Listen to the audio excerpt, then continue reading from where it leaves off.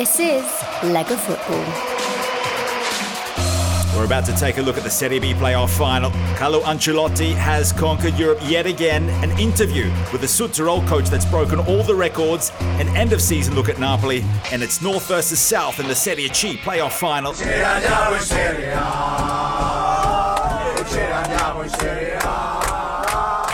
We will see you in Serie A, chant the Monza players after defeating Pisa in that brilliant Serie B playoff final on the weekend. Let me give you a little bit of insight into Monza's history. Promoted to Serie B in 1951 for the first time and stayed there for 19 years. They were almost promoted to Serie A in the 1969-70 season, but lost to Varese on the final day in 2022. They have finally achieved that under Giovanni Stroppa and Adriano Galliani. They will be there. Their owner, Silvio Berlusconi, he's back.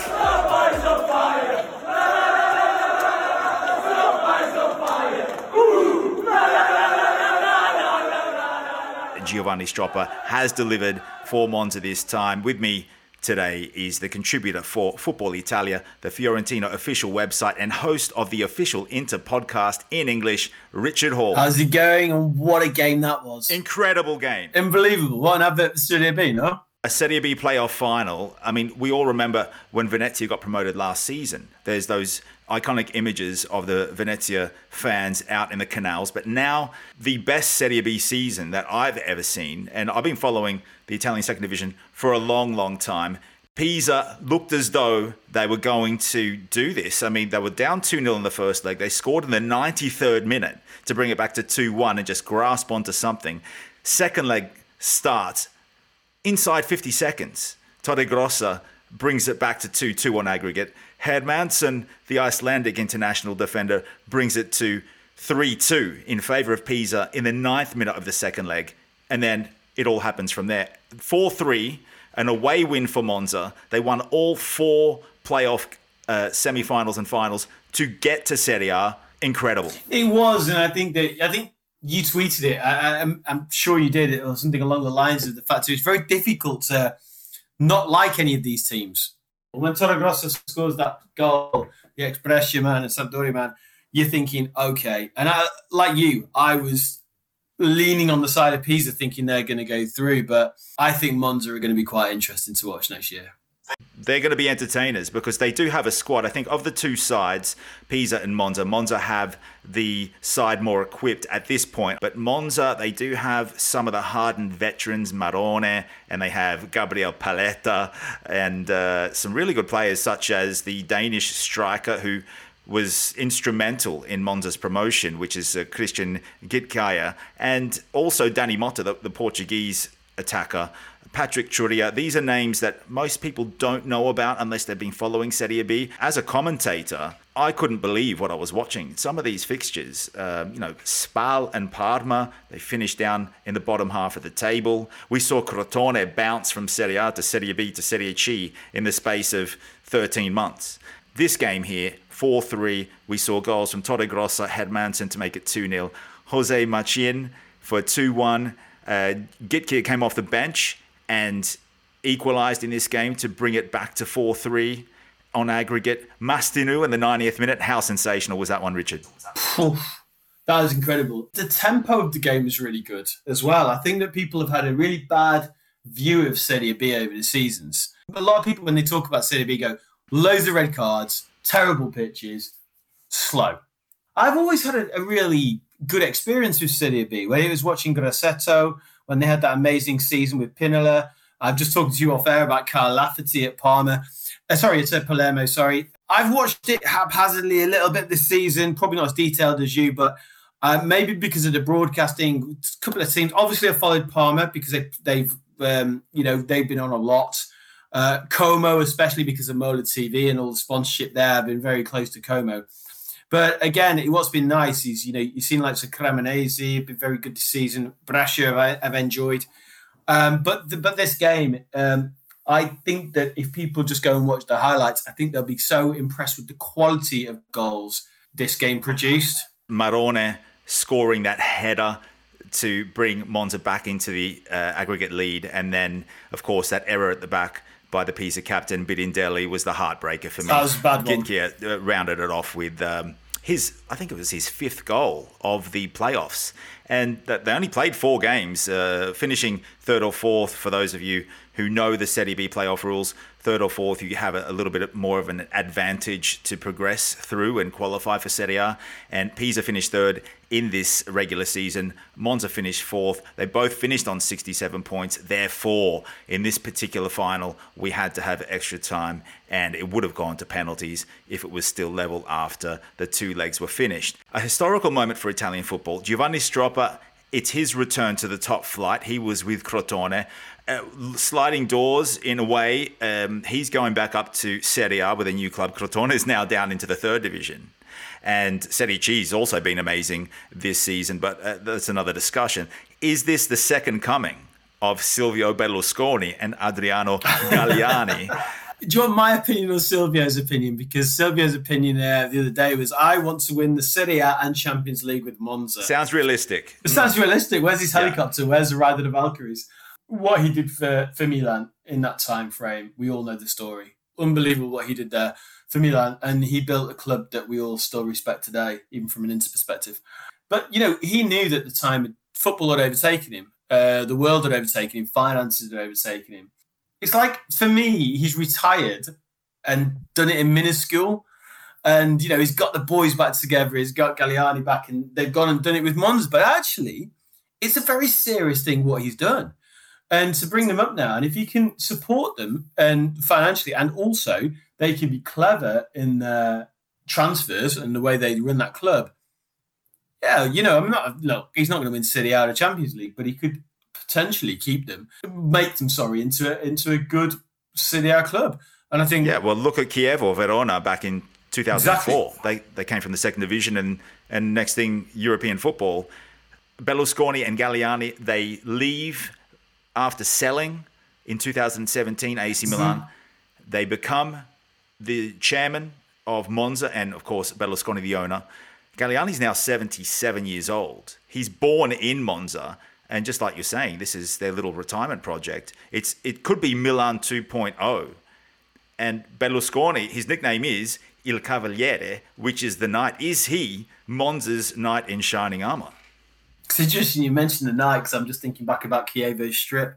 Whilst he might be saying to the press, because obviously Berlusconi likes to be out there and saying the big things that people want to hear, like I said before, we'll win Serie A with Monza. You probably won't, let's be honest. But at the end of the day, what he could very well do, and more importantly for Italian football, is to put a team in a very attractive region of, very close to Milan, of course, Monza, and have a team that could sustain themselves in Serie A.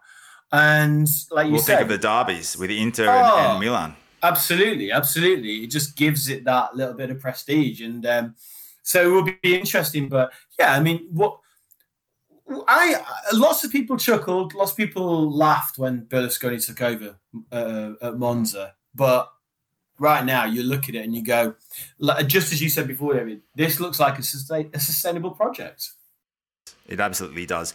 Monza, they could have been automatically promoted. They had a really good period where they got 6 wins from 7 in February and March to really push for direct promotion.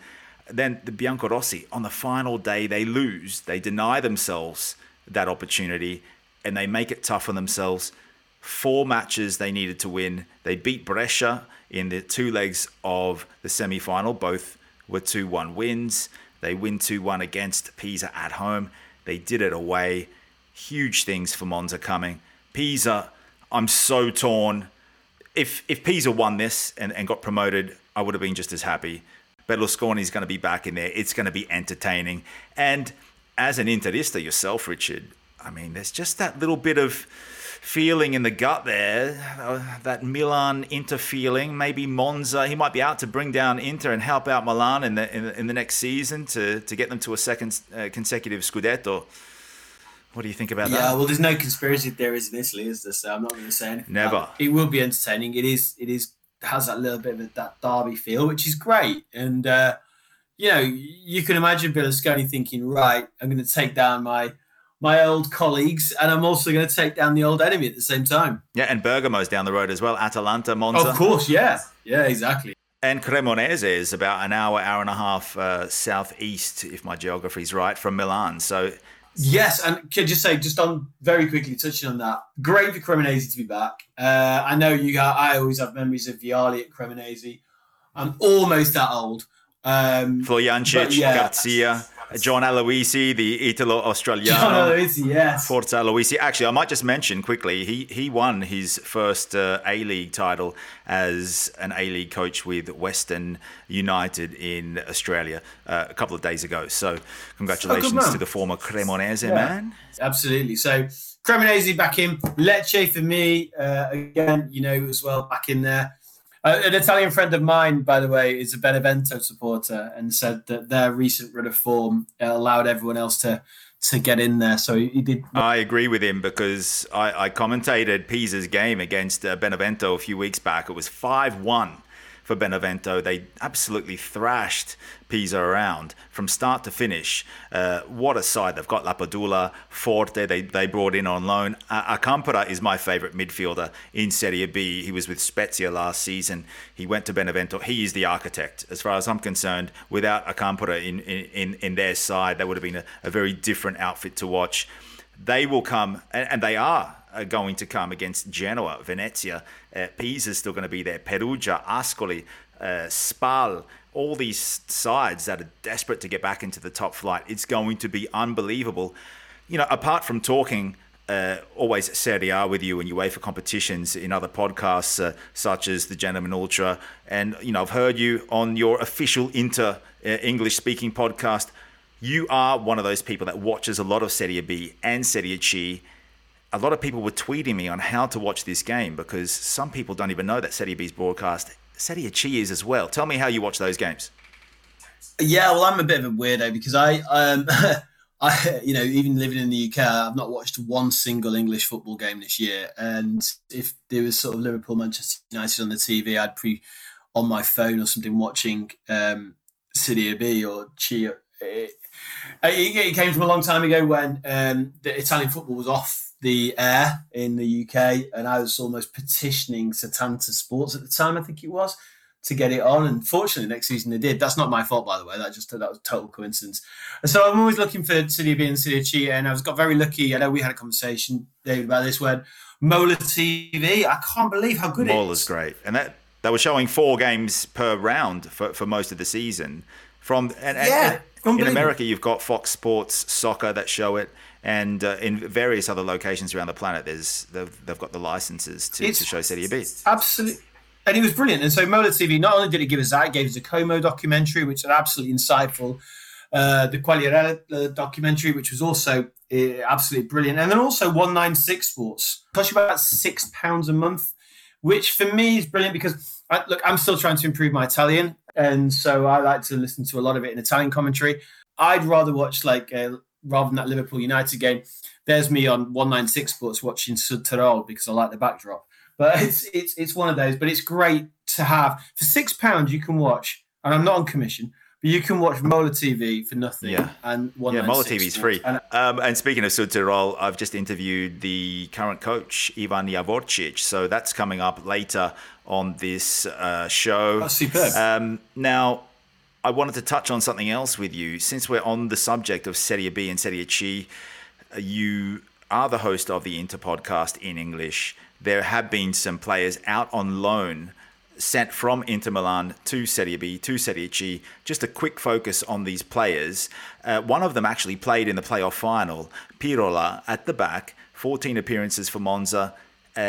He played a fair few games. He was injured, and then he came back, and Giovanni Stroppa counted on him throughout the playoffs. He had knee surgery this season in January. Amazing to come back from that. He missed from November to February. He started both legs of the semi-final against Brescia as well. Do you think that he might be a chance at the very young age? I think he's 20 years old. Do you think he might be recalled by Simone Inzaghi? Or do you think he's ready for another season at a lower club, whether it be Monza or another Serie B club? I think we've had this conversation before on the podcast, David, where, unfortunately, whilst he might be ready to play for Inter, I think he's got the talent that he will probably be back on loan because at 20, they don't trust him. It's as simple as that. And we could use that example from Napoli to Roma to God knows where. He's a very, very talented individual, probably one of the best best players we have out on loan. Represented Italy from under 15s all the way through. Big talent. I mean, there's a lot of talk about who might go from Inter at the moment. I don't think that Inter will allow him to come in to plug the gaps at the moment. But I would like... Possibly some friendlies. Yeah, I mean, that does change things. We thought that about Satriano this season, when he had that brilliant pre-season and then they put him out on loan. So they don't trust the player. So for me, and this isn't just Inter, it's Italian football in general, I think if we have the same conversation in 2 years, I probably think, maybe he'll come back because he is a talent. And I think it's one from the very little I know from the inside, because I don't know too much, but he is one that I know is very highly thought of. Yeah, he is. And he plays in a three-man backline under Stroppa at Monza. There's a couple more defenders I'll bring up. Lorenzo Moretti at Pistoiese, 20 years old. He's a central defender out on loan from Inter. He scored a goal, 31 games. He also can play on the right side. There's also one at Virtus Verona in Serie C, Zugaro De Matteis, 22-year-old left-back. I think by now he's probably past that age where Inter will not recall him to take part in a Serie A season. Just going back to Moretti, just very quickly, I know he's quite highly thought of as well. But again, you're looking at the line of succession. And so, if you keep the three that are there already and then you go back down, there is room for someone. And, with Ranocchio going now, it would be interesting to see who would come through. I think Moretti is someone who will come through at some point, but not in the near future. What about Edoardo Sottini, 19-year-old centre-back, 34 games and 4 goals in the third division at Pistoiese. He's a left footer. 191 centimetres. I mean, that seems fairly promising to me. Yeah, again, this is an interesting one. I think he could be one that comes in because obviously Inter have lost Perisic. Gosens isn't a bang-on starter at the moment because he's not had the minutes. Di Marco, even with links to Arsenal, looks like he's going to stay. But again, when you look at cover, sometimes a left footer, like you rightly say, it's a necessity. So I think he's probably one to keep your eye on more than anyone else if you think about Inter starts. Interesting. And there was a couple more players. Samuele Mulattieri was really, really good at the start of the Serie B season at Crotone. 21-year-old attacker, 6 goals in Serie B. They were all scored in the first couple of months. Italian under-21 international. Shoulder injury, though, since March. He's missed 10 or 12 games. Decent performance from Mulattieri. Just like Lorenzo Luca at Pisa. They started off brilliantly. They couldn't see out the rest of the season. And also, there's that name that's always floating around, Dalbert at Cagliari. He'll be recalled by Inter over the summer and maybe loaned out somewhere else in Serie A, or do you think he'll stay with the Sardinians? I think he'll be sold. I just don't think that he suits into system. Even though he can play on the left, I understand that, and if 3-5-2, he's capable. Dalbert, for me, I think with Inter, sometimes you get a point and it's just finished, and I don't think that's I'm not criticising him, but I think that's done. I think he will go because Inter at the end of the day need to recruit finances, and that's an unfortunate fact. So players like that will go out. The irony is, and this is the irony of the whole thing, is that you would think that with Inter needing to recoup and wanted to potentially buy, a main target for some money, that you would allow the youth to filter through. But as we very well know, David, it doesn't happen like that on the peninsula. It doesn't. And that's why we love Serie B, Serie C, because these young players get the opportunity. They go down there, they do what they can, they strut a bit of their stuff. And, a lot of the Italian players, people are always complaining that there's not enough Italian players or young players in Serie A. They're all in Serie C, most of them. And the rest are in Serie B. The ones that are on that cusp of making a Serie A side, or they're owned by a massive club like Inter, and they've got no choice. They have to go down.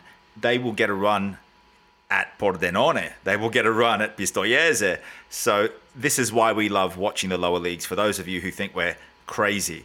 Hopefully something comes of Pirola at Monza, and also the promising names of Sottini and Moretti. Richard Hall, thank you for your time. Thank you for crossing over to the other side to discuss AC Milan as well. No problems whatsoever. Really enjoyed it, David. Carlo Ancelotti has led Real Madrid to a 14th UEFA Champions League title, his second at the club, his fourth overall, the greatest achievement by any coach in Europe in history. Emmett Gates joins us, Italian football podcaster for Gentleman Ultra, football journalist at Liverpool.com and Serie A expert for Forbes Sports. Thank you, David. Glad to be on talking about Don Carlo and his latest achievement. Was this the most difficult one yet for Carlo Ancelotti? I would probably have to say yes, it was. I mean, obviously now this is his fourth Champions League. And no manager in the history of the competition, either as a European Cup or the Champions League, has won it as many times as Ancelotti now. It's a mix-up between either this one or the 2007 one with Milan, but I would tend to give it to this one on several fronts. One, if you look at Real Madrid's route from the knockout phase on, so they had PSG, Chelsea, Man City, and then Liverpool. And considering the way those ties went, Real Madrid were behind in the majority of them at some point over the two legs. Just through the mentality of being Real Madrid and not knowing when they're beaten, just having that almost unyielding confidence that, yeah, we're Real Madrid, we're going to win. The fact that they did that more or less in every single game, bar the final, absolutely extraordinary run. Extraordinary. And Courtois in goal, magnificent. Ancelotti had to count on him as well as Vinicius, who finished the goal. I think he knows they were dominated. I think it was 20 shots at goal to 2. They got one goal at a 50% conversion rate. Liverpool with nothing. As a Liverpool.com writer, he's right in the sense that Liverpool did dominate the game. But you could see, and Ancelotti has come out and actually said that Liverpool's tactics were more decipherable than, say, City's in the semi-final. You know how Liverpool are going to play. Before a ball is even kicked, you know Liverpool's setup. Everyone knows it, but stopping it is another thing entirely. And Liverpool have been exceptional this year. You know, they went until mid-May and it's still possible to win a quadruple, you know, which is unparalleled in English football history. But you could see Ancelotti's game plan. Now, I wouldn't say Catenaccio, that's maybe a bit too far, but it is, you know, soak up pressure, hit on the counter, or basically just pick your moments and strike, and that's what they did. He told his son Davide that when they lost back in March against Barcelona, he reassured him and said, you know, don't worry, we're going to win the Champions League and La Liga. Is he the Calcio Oracle, Carlo Ancelotti? It's either absolutely unflinching self-belief or absolute lunacy. It's one of the two. Well, chances are with that lineup he's got, even though they haven't made too many signings over the past couple of seasons, still they do have that superiority complex that they're known for. The great sportsmanship between Klopp and Ancelotti after the game, the hug during Ancelotti's interview from, they rekindled those times back with the Liverpool-Everton derby. Some people are saying that Ancelotti is the greatest Italian coach of all time. What are your thoughts on that? Oh, I mean, he has to be in the argument. Absolutely no doubt about it. A record-breaking season with Real Madrid. Domestic titles with not only Los Blancos, PSG, Bayern Munich, Chelsea and Milan. That's Real Madrid's 14th title. The UEFA Champions League, 4 titles now, the most of any coach in the history of the game. 2 with Milan in 2003, 2007. His first in Madrid with 2014. Again in his second stint. They brought him back in to sort of steady the ship there, and Bob Paisley and Zinedine Zidane have 3 each, the former Liverpool and Real Madrid greats. Of course, in the late 70s for Liverpool and early 80s, Zidane, Zizou, the former Juventus great, in 2015 to 18. But Ancelotti's done it over the course of almost 2 decades. Yeah, and I think if I'm right, he's actually he could be the first coach to win the Champions League in 3 different decades. You know, 2000s, 2010s and now the 2020s. I don't think that's actually been repeated by a coach. I mean, you have the likes of Trapattoni, Marcello Lippi, Arrigo Sacchi. I mean, the thing about it is, say, Sacchi, you know, Ancelotti at the beginning of his career was a disciple of Sacchi. Ancelotti was Sacchi's assistant for the Italian national team at USA in '84. But I mean, Ancelotti has far surpassed Arrigo Sacchi at this point. Sacchi was like a flame that burnt bright and then burnt out after 2 or 3 years, where Ancelotti has basically been coaching the best teams in the world for the better part of 25 years at this point. Many people thought that Ancelotti's time as one of the most in-demand managers was done. obviously he had his Napoli stint, didn't really go that well. Obviously then you had the situation where there was the turmoil in the locker room. He resigned, then he ends up at Everton. He has a so-so season at Everton. Then he somehow ends up with the Real Madrid job, and now he's won a double La Liga and the Champions League. It's absolutely, like, he's risen from the ashes almost. And it's absolutely unbelievable. And I mean, you're talking 8 years between his third Champions League and his fourth. Like, I don't know what I think Jupp Heynckes has the biggest gap between Champions League successes. But Ancelotti's probably would definitely be up there, that 8 years. Like, that is massive. It is incredible. And he's training up his son, Davide, who's only 32 years of age. He was the assistant manager with Carlo at Bayern, at Napoli, at Everton, and now at Real Madrid. What do you think of that? Is there a chance that his son might be able to carry the Don Carlo kingdom forward? Yeah, we could have an Ancelotti dynasty in kind of the same way that we have a Maldini dynasty. You know, with Cesare, with Paolo, and now his son. So we could be looking at an Ancelotti dynasty here. You know, Davide will maybe take over the next 5-6 years, and he'll win another 4 Champions Leagues. Yeah, maybe. And on that note, with over 100 games at Milan as a player, 8 years there as a coach, the success Ancelotti had in his time in Milan, and if Pioli doesn't work out in the coming year or so in UEFA competition, could you see the Rossoneri bringing Carlo Ancelotti back? They're looking for glory. Is he a possible candidate? I mean, the romantic in me would love to see it, because a lot of people associate Ancelotti with Milan, obviously because he spent 8 years there as a manager and obviously a certain amount of time there as a player. But I generally think that maybe the Italian national team may be his calling, following maybe Madrid, and once maybe Roberto Mancini moves on. That's what I was going to allude to. Would he be better served as national team coach, given his age of 63, once Roberto Mancini's time is up? We're both agreeing with that one, I think, Emmett. And speaking of the Italian team, I will see you at Wembley for the Finalissima. Italy takes on Argentina for the CONMEBOL UEFA Cup of Champions. Yeah, looking forward to that. Just seen the squads released by both managers, and there's big players on both sides. They're not treating it as a meaningless friendly. So yeah, really looking forward to that. Giorgio Chiellini's last game in an Azzurro jersey. He led Italy to greatness there a year ago, beating England at Wembley, a hostile crowd. I was there to see it. It was simply amazing stuff. The way he also, manhandled some opponents, allegedly. It'll be fantastic to see him in action again in his final outing. It was a shame that his presence couldn't get Pisa over the line, his beloved Pisa. That's where Chiellini was born. He was there at the Serie B final last night. I'll get your take on what you think of Monza coming up to Serie A. I always like it when new teams or teams that haven't been in Serie A for such a long time get back up. Like obviously we're seeing that now with Cremonese this year and now Monza. So I'm really looking forward to seeing Monza back in the top flight. I mean, you could probably tell this better than me. Like, when was the last time Monza were in Serie A, if ever? Well, Monza have only ever been in Serie A on Football Manager games, so this is the first time in history, and it could be a Milan 2.0 situation. They used to be the feeder club for AC Milan back in the 90s, and then Monza fell away. They were in Serie C, Serie B, and they've only spent the last 2 years in Serie B after coming up from the third division. We'll have more on that later in the show. Emmett Gates, thank you for your time. Not a problem. A pleasure, David, as always. We are talking today to the coach of FC Südtirol, Ivan Javorčić.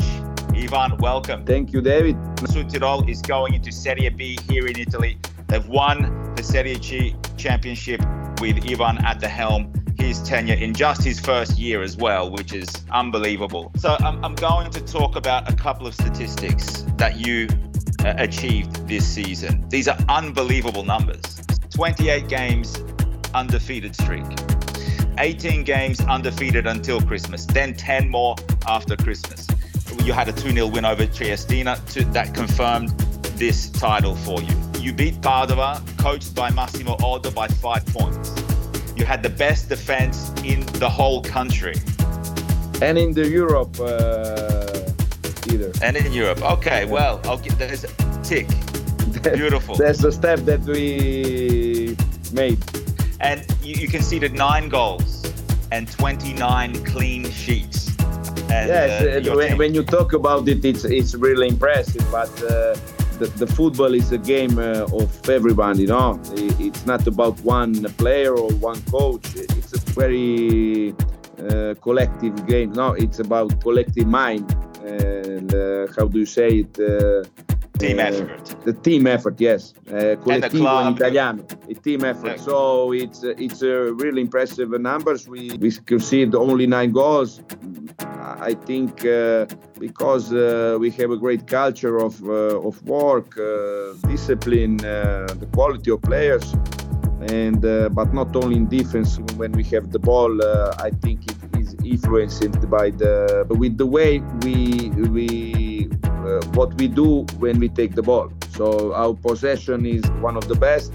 Our opponents have the less time to beat us. It's all about the complete game, no? Total effort of the team and holistic approach. Well, you're a very modest coach. You lost twice in the season, and both were 1-0.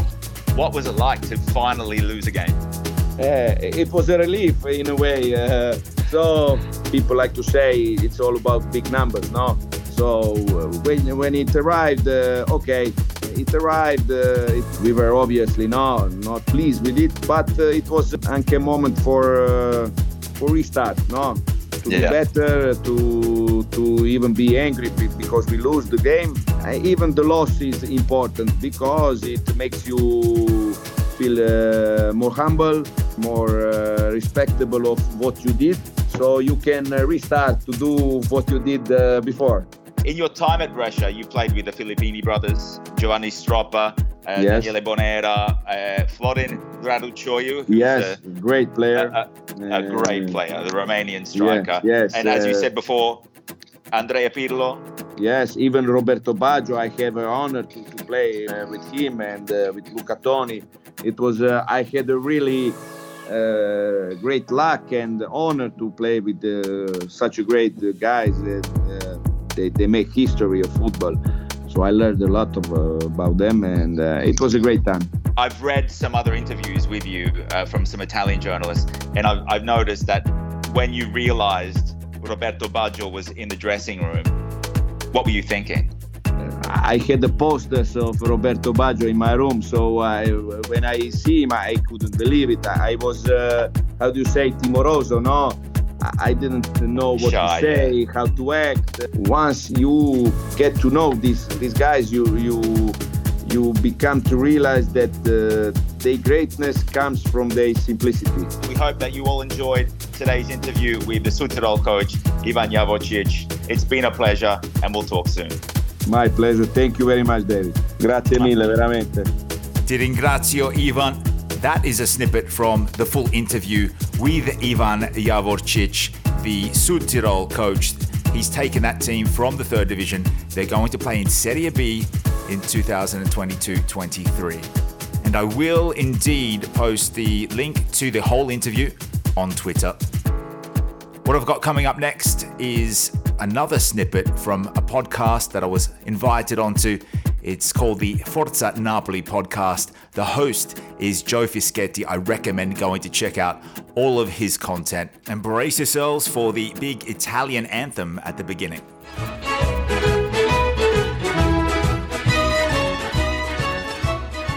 Hello and welcome to another edition of the Forza Napoli Calcio podcast. I'm your host, Joe Fischetti. Thank you, as always, for listening. So let me begin by introducing today's guest. He is a commentator for both Serie A and Serie B on the English World Feed. David Farini, welcome back. Hi, Joe. Hi, everyone. Hope all the Napoli supporters out there had a good end to the season. 4 in a row. Magnificent stuff, in my opinion anyway. So, and a really good season. But thanks for having me on the show. Comparing Napoli's ascent from Serie B with Genoa, and now see where Genoa is. They've won 4 games all season. We just had a winning streak of 4 games. Yeah, exactly. I love using that to just kind of help people ground themselves, because Genoa, to go down, such a historic club, and to compare that to Napoli fans being upset about not winning a Scudetto is such a big difference in terms of how the club has been run and what's there's almost become an expectation now that we're competing for the Scudetto. I think De Laurentiis didn't help the debate by saying that the goal from the beginning of the season was to finish in the top 4, and he did kind of retreat from that position. But I think those original comments are kind of seared into Napoli fans' brains, and it's hard to forget them. And maybe even there's a sense that he retreated only because of the backlash he got from Napoli supporters, although that never seemed to bother him in the past. Now, I'm not saying that people shouldn't feel disappointed about the way the season went. I think this is one of those cases where two things can be true at the same time. I think it's right even to feel disappointed that we didn't win the Scudetto for how close we got, but that at the same time does not mean it wasn't a successful campaign. I think it's definitely a more competitive league. And when you take into account teams, you might see Atalanta struggle. That's inevitable. Napoli's rise has been mainly thanks to smart investing 15 years ago. Getting your Hamziks and your Lavettis at 5 million euros a piece and selling them for ridiculous amounts, or Cavani coming in, or whoever. And good coaching. Look what they did in the summer. They went and got Anguissa on loan and Juan Jesus for free. That's what teams like Napoli need to do. Yes, you might say that our biggest competitor over the last decade got worse and stayed worse in Juve. But there are all these other teams that I agree. I think it's just a more competitive league. And then I think Napoli can be just as competitive next season. But being competitive is one thing. It still takes a lot of different things to happen to then win the Scudetto, right? So I'm curious to know your thoughts on Luciano Spalletti's first season in charge at Napoli. I looked up some stats, and I think Spalletti's performance, obviously with the 2 points extra, his points per game average is obviously higher than Gattuso's. It's also higher than Ancelotti's. I think only Sarri has averaged over 2 points per game since the resurrection from Serie B. So, look, I think he's done well. He's got them to third position. Yes, there was a push for a possible Scudetto.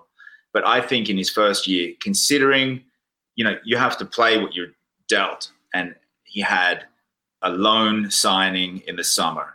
He had Juan Jesus because he remembered him from his old days in Rome. He then brought in Tuanzebe that played 10 minutes in the season. Beside that, he had Unas. Unas came back in. He only played 15 games, didn't score a goal. So he had to make do with what was already there. And he also had to deal with AFCON. He had injuries. There was a bunch of players that played over 30 games, so they played most of the season. But then you've got your impact players like Koulibaly, Osimhen, and Anguissa. And I think Napoli is on par with Milan for best defense in the league. They scored 5 more goals than Milan as well. The third best attack overall behind Inter and Lazio. The 2 losses against Empoli and the home loss to Spezia, that's what hurt. But you could say the same for Inter, the Radu situation. The good thing is, even on the last day to finish off the season with a 3-0 win, it was important to do that. And he rotated 10 of 11, but it was important he did that because to exercise the demons of constantly losing to teams like Spezia, and they got them on their home turf. It was 3-0 after 36 minutes. So close out the season with 4 straight wins. And Napoli achieved winning streaks of 4 games or more on 3 occasions, and that was one. So that's a real positive to end the season on. I know some of his critics will say that he never won anything before other than, in Russia, but we just watched Stefano Pioli win a Scudetto, so I'm not going to hold that against him necessarily. So let's start with Gianluca Gaetano, who had a bit of a breakout season at Cremonese. They earned promotion to Serie A. What can you tell us about Gaetano and his season? Fabulous season. Gaetano was a revelation. He's had a couple of good seasons now on the chop, but this one was definitely his breakout season. I think he got 7 goals in Serie B. A couple of goals, solo goals that will really amaze Napoli fans that haven't seen these highlights. He really is a blistering player, and he can play. A lot of people think he's going to be a central midfielder or a pivot, and he can play that role, but he often finds himself alone up against 2 or 3 guys to beat. And one of his goals, he actually does that. Some very important goals as well. He also got a call up to the Italian under 21 team set up, which was good. But important goals against Brescia. He scored also against Monza and against Regina in one of the games. But from what I've seen, he is definitely someone that Spalletti should think about bringing into the squad for 2022-23.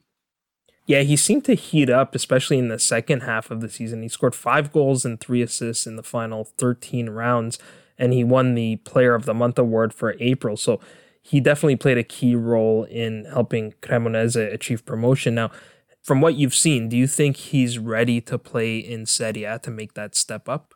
I think he is, yeah. I think he's ready. He was one of 4 really classy Cremonese players to get them directly promoted. And for those who have been watching Serie B or following it, it has been really tight up there.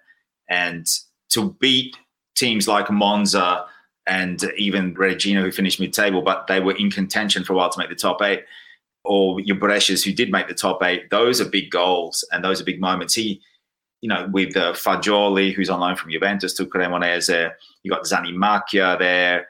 All these players just gelled, and it's quite a young setup. Also, Carnesecchi is at Cremonese. Also, for those of you who don't know, Cremonese is coming up to Serie A next season. Pleasure, Joe. All the best for the summer, and keep up the great work. Love listening to your pods. And to all the Napoli fans, Forza Napoli.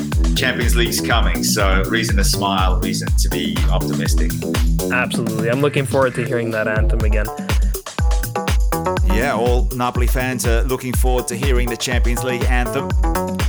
And do remember to check out all of the Forza Napoli podcasts. Joe also tackles the Femminile for Napoli and also the Primavera, which he's just covered in the latest one at the end of May. So we're going to take you through the Serie C playoff final. It's going to be contested between Palermo and Padova. The 5th of June in Padova, then the 12th at the Renzo Barbera. Padova, coached by Massimo Odo, they've clinched a final spot after defeating Catanzaro in the semi-final 2-1 with goals from Curcio and Chirico. There are players of interest in this part of a lineup. Antonio Donnarumma, the brother of Gigi, the former AC Milan reserve keeper. Also Salvatore Monaco and Jacopo Desi, former Serie A players there. There's even a Ronaldo playing in midfield, 7 goals for the 32-year-old Brazilian who formerly played at Salernitana and Empoli. Nico Kerwin, son of former New Zealand rugby legend Sir John. He's up against Palermo, 4 goals for Nico. So led by Silvio Baldini, Palermo over 2 legs, they emphatically beat Feralpi Salò 4-0 on aggregate. Brunori, Floriano and Soleri in the first leg. Brunori again at the Renzo Barbera in the second leg. That's 28 goals for Matteo Brunori on loan from Juventus, the 27-year-old with Brazilian roots. So do make sure that you tune in for the 12th, at the very least, the second leg of the Serie C playoff final. I'll take you through a little bit of history with Monza before we wrap up the show. Biggest signings, Mario Balotelli, you'd think, or Kevin Prince Boateng. Well, they weren't there. It was Christian Gitkia and Patrick Churia, and the likes of Dani Motta and Barberis, and defensive players such as Pirola and Paletta, with Donati, with D'Alessandro and Carlos Augusto. They were promoted to Serie B in 1951 for the first time and stayed there for 19 years. They were almost promoted to Serie A in the 1969-70 season, but lost to Varese on the final day. Then they missed another Serie A spot as Pescara beat Monza in a playoff in the 1970s. By the 80s, we started to see players like Pierluigi Casiraghi and Alessandro Costacurta fluctuate between Serie C and B with this club. And by the late 90s, there was that Milan-Monza accord through President Giambelli, who looked to take on Milan's fringe players. In swooped Berlusconi and Galliani and Fininvest to bring the club back to Serie B after a 19-year hiatus in the second division. And now the goal has been achieved. They've elevated Monza to where they've never been before, and that is to Serie A. Finally, be sure to check out all of the podcasts. If you get on Twitter, you're able to find the links to most of these Italian footballing podcasts. Forza Napoli podcast, Rigore, Forza Italian podcast, Italian football podcast, Serie A analyst pod, Serie A Chronicles, Tifosi Down Under, Calcioland, The Gentleman Ultra, and all the dozens of others out there. Buon lavoro, keep up the good work, keep it coming. All the supporters groups online, Lega A, Lega B, Lega Pro, social teams, all the individual club crews that deal with the public and commentators, all the pundits in international broadcasting territories that learned more about Italian football to help spread the word, all the fans and those involved with all levels of Italian calcio. We all need to keep the movement going in order to help promotion of the beautiful Italian game. It was my pleasure bringing you this broadcast. That's all from me, David Farini. This is Lega Football. And special thanks going out to Richard Hall, Emmett Gates, Ivan Javorčić, and Joe Fischetti.